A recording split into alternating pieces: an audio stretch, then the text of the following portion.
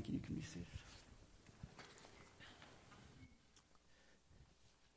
Well, we are continuing our series called Love in Christ, where we're looking together at the book of 1 John. We spent some time over the last couple weeks looking at 1 John chapter 1, and now we're going to transition into 1 John chapter 2, where there is a bit of an abrupt change that happens, which I'm going to talk about in just a minute. But this book is a fascinating book that I think helps us to think through what it means to love each other in Christ, what it means to live in relationship with each other, and to understand how difficult it can sometimes be to live into what Christ calls us to do, which is extravagant love that sometimes doesn't make sense. It's difficult for us to really live out what it is that God calls us to. We know that that's true, but I think that 1 John helps us to realize just how difficult that might be. 1 John chapter 2 begins like this. He says, "My children, my dear children, I'm writing this to you so that you will not sin," which is kind of a high bar. But my dear children, I'm writing this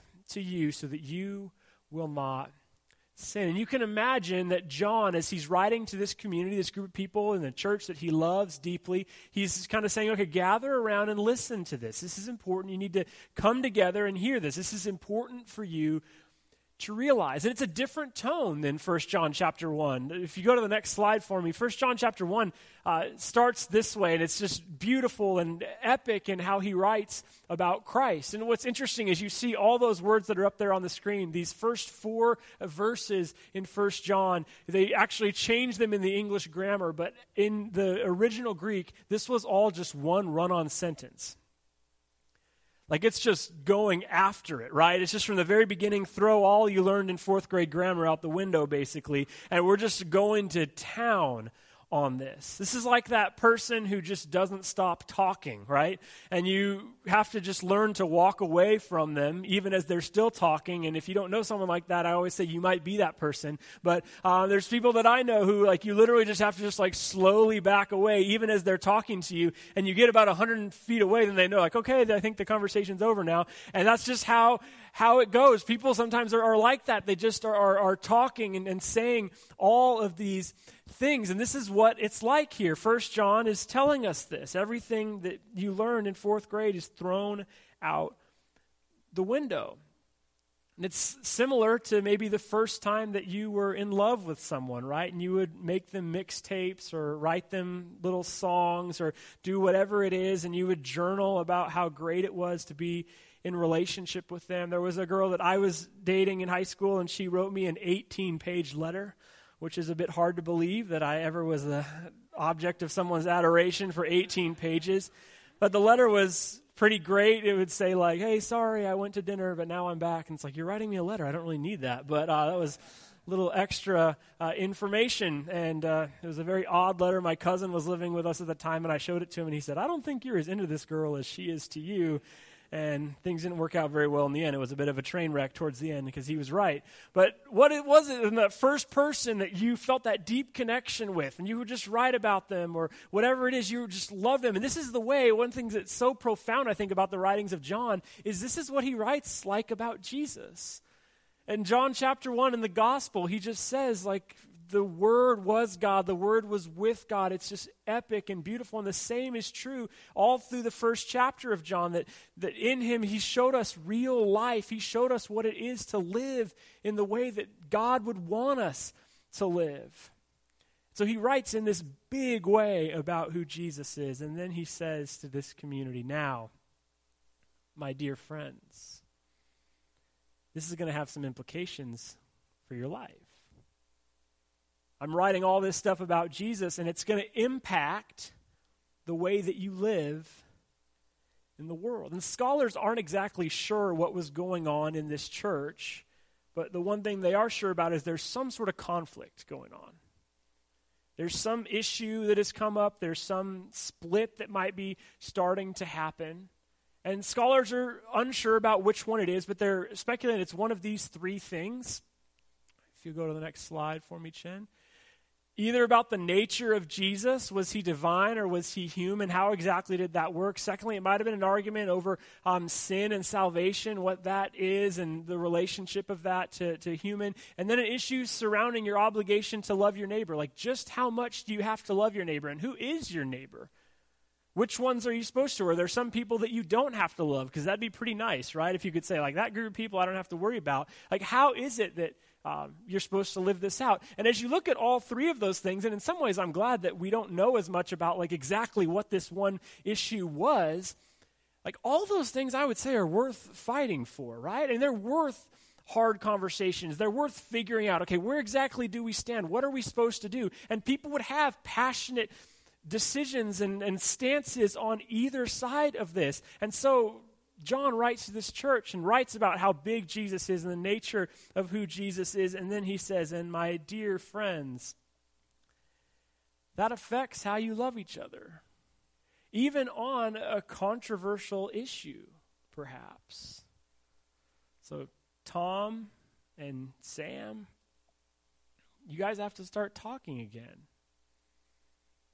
Because of who Jesus is, you can't live at odds with each other. And in some ways, it's comforting that so soon into the history of the church, they're already having issues, right? Because we're a couple thousand years away from this, and we think, man, it's sometimes hard. It's hard to figure out Christian love. It's hard to live in community together. It's difficult for us to figure that out. But from the very beginning, after Jesus was here, they were having the same struggles. They were trying to figure out exactly what is it that they were called to do, or how are they supposed to love each other, because living in Christian community can be difficult at times.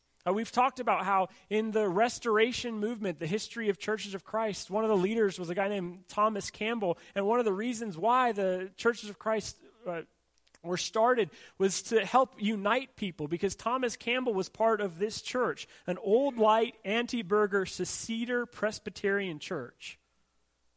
And every single one of those words is a split. That's a mouthful, isn't it? I mean, if you're just going to make a banner, that's ridiculous, right? I mean, how are you even going to put that together? And we think of that as weird and think of like, whoa, what does all that mean? But we could do the same thing for Church of Christ, right? We could do anti-kitchen, anti-clapping. I mean, we could go down that list. And we could say, like, I'm split here. I'm on this decision because of that. And so we have company with the earliest church that figuring some of this stuff out was hard.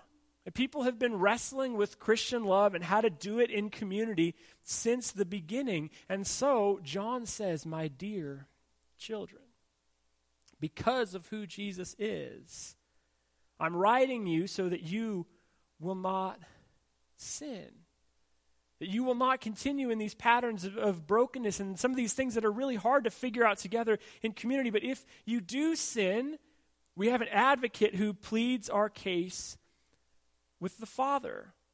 The word advocate there is a word that is used to describe Jesus' Spirit, the Holy Spirit in the world. And the word advocate in Greek is paraclete. And the first part of that word is para, which is to the side of. And the second part of that word is from the root kaleo, which means to speak or call or encourage. So the literal understanding of that word is very beautiful. That the paraclete, the messenger of Jesus in our world, it comes to us to speak messages of encouragement and hope. The paraclete comes to move in us and to speak messages that will change the world. We have people, we have the presence of God cheering us on in the world. And maybe you're at a point in your life when you're just at the end of your rope. And you're struggling and you're wondering if you can take one more step or if you can continue in this. Just know that the way this word is used, it's describing this messenger that comes to your side and says, I'm with you. I'm cheering you on. I know it's hard right now, but you can do it. And then John brings up this legal scene, basically, that this advocate speaks to the Father on our behalf, that there is someone who is speaking to God on our behalf. So if you do sin, there is someone who is arguing your case before God, who's saying, yeah, I know there's brokenness here, there's dysfunction, this person ain't quite right, but there's a paraclete who has the ear of the judge. The courtroom is rigged in your favor. God deeply loves you. Then John continues, the Paraclete is Jesus Christ, the one who is truly righteous. He himself is the sacrifice that atones for our sins, and not only our sins, but the sins of the world. This has echoes of John 3:16. For God so loved the world that he gave his only Son. Whoever would believe in him would not perish or would have eternal life. The love of God extends not just to you, but to the world. And there's one issue with that, is that you can't keep it for yourself. Because you want to be forgiven when you need it, but then you have to extend that beyond yourself. You have to figure out how to forgive. And then John continues with this important thought, which I think is really the central argument of his entire book, perhaps. He says, we know we are in tune with Jesus as we keep his commands. And as you read that, you might think, well, what are the commands? What are the things that we're supposed to keep? How do we keep in step? How do we keep walking with Jesus? And the issue is that John has already told us. Remember, 1st, 2nd, and 3rd John, they're continuations, like how Hollywood has no new ideas, basically. It's a continuation of John's gospel. And so he's saying, keep in touch with Jesus. We walk in step with Jesus as we keep his commands. And the thing is, in John, Jesus is pretty clear as far as commands. John 13:34, I don't have these on the screen, but John 13:34 says, so now I'm giving you a new commandment. Love each other. Just as I've loved you, you should love each other. Your love for one another will prove to the world that you are my disciples. John 15:12-14, this is my commandment. Love each other in the same way that I've loved you. There's no greater love than to lay down one's life for one's friends. You are my friends if you do what I command. John 15:17, this is my command. Love each other. And then later in 1 John chapter 2, he says, dear friends, I'm not writing a new commandment for you. Rather, it's an old one you've had from the beginning. And this is just coming up over and over again. This is the command. Love each other. And we want to keep that vague sometimes and say, oh, well, I'll try to follow like all the commands of Jesus. But what John is referencing here is Jesus has given us this command, and it is to love each other in profound and significant ways. Because of how loved you are by God, you then have to love each other. And John communicates this idea of teleos, which we translate as kind of made complete. You're made complete in God. And it's not that you're ever going to arrive at perfection, because loving people like Jesus does is like every single day there's a new level. It's like a video game. And every single day there's somebody who you're going to have to figure out exactly how to love.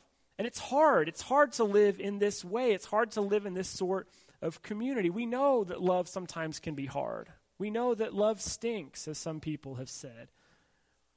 There was a story at the beginning of last year, 2017, which is a kind of tragic story. It ends up in a weird space. There's a 70-year-old man who was married to his wife for 15 years, and he showed up at a bank in Kansas City with a note and just handed it to the teller and said, I have a gun, give me all your money. And so this teller had $3,500, so she gives him the $3,500. And then he just goes and he sits down in the lobby. And the security's a bit confused. What is this guy doing? What's going on? And they walk over to him and say, hey, sorry, but you just robbed the bank. This is kind of awkward. I don't know what to do. And what he said is really sad. He said, well, just go ahead, lock me up. And they said, what? I just don't understand. He said, I would rather go to prison than spend one more day with my wife. That is literally what he said. And it's, brutal. And the worst part, at least for him, is they found out that he didn't actually have a gun. And then they ended up arguing that he was in a depressive episode, and that was what caused him to do this. So his punishment, he had a few months in prison, but then 6 months of house arrest, which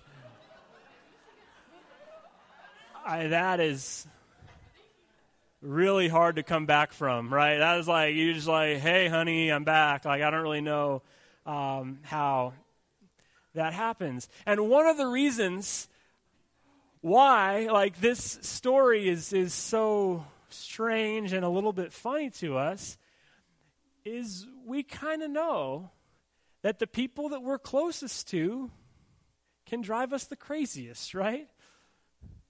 The people who we spend the most time with, the people that we're close to in community or whatever, it's those people who can drive us the craziest.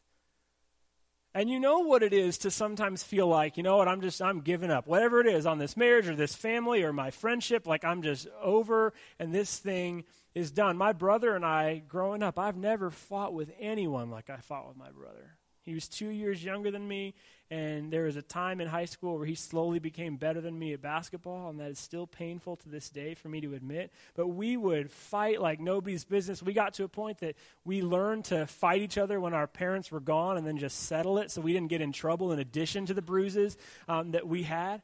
And now my brother and I have a good relationship. We haven't fought in a very long time, but the people who are closest to you, you know, can push your buttons. Because I knew right when my brother was getting to that point, if I sang the song Big Girls Don't Cry, it was going to go nowhere good. And I knew exactly what button to push. And so you know what it is for a guy to show up and say, I'm tired of this marriage, lock me up, right? I mean, hopefully you aren't considering that. But we know what it is to realize that the people that we are closest to, the people that we love, can deeply hurt us, can sometimes prod us in ways that nobody else can. And John, I think, is writing honestly to this community and saying, yeah, I get that. I get that it's hard for you to love that guy because over this issue, like, he's been a jerk. But you're called to. And the question isn't whether or not you will someday be hurt by someone you love. The question is, will you forgive them or not? You will be hurt from time to time by people that you love.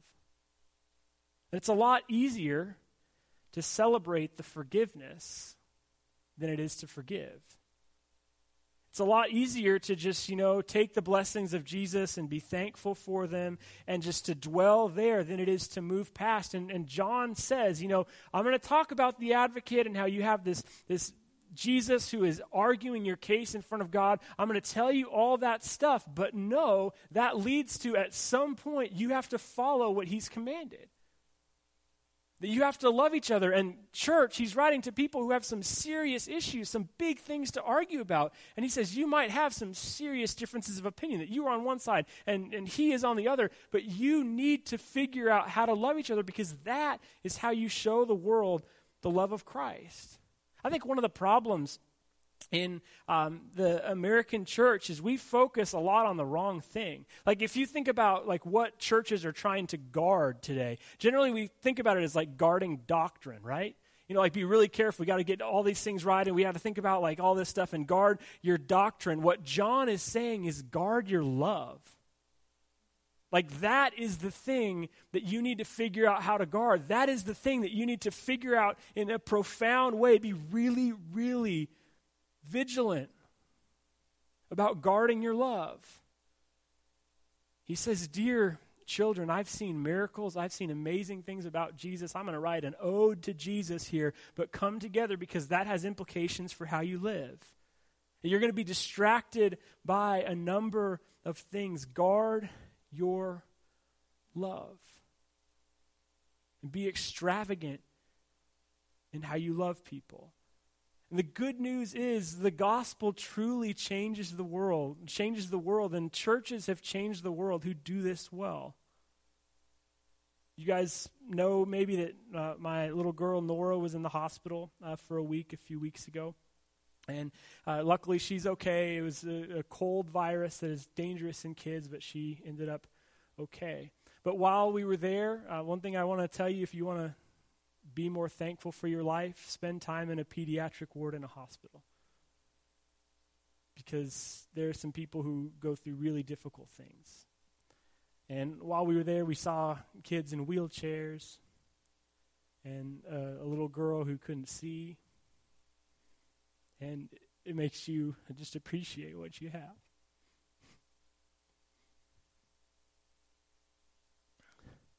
But the reason why, we care about things like that, and we care about kids like that, is because of early Christian communities. Because in Rome, it was just thought to be okay that if your kid was born with some sort of issue or handicap, you could just put your kid out at a dump. It didn't really matter because it was going to be hard to raise that child. And the early Christians were known for going in and rescuing those kids and taking care and creating space for those kids to be loved. And the reason why we tear up when we see those commercials, the reason why we tear up when we see kids in those kind of circumstances, or when we see videos like what we saw today with Chris and Crystal and the work that they're doing with some kids who are in difficult circumstances, it's because the Christian message has changed the world. And early Christian communities were loving people and extravagant in what they did, because extravagant love changes the world. So John is writing to this group of people, and he says, I know you have some issues with each other. There's some things that you will never really be able to be solved, but if you will guard your love, you'll change the world. If you would make that your thing, that you would guard your love, that you would guard your fellowship, that you would guard that, you truly can change the world. Dear children, God is for us. And that's really good news. But it also means that God is for that other person as well. And that's not as good news to us sometimes, because we want God to be on the side of everything that we are on.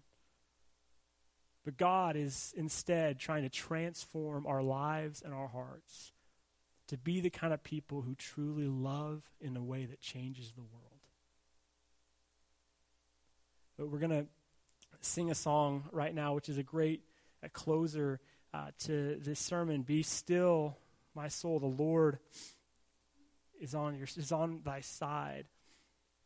And I hope that you will, as you sing this song, reflect on the fact that God is with you, that God is for you, that God is on your side. But then that deeply impacts the way that we choose to love the world.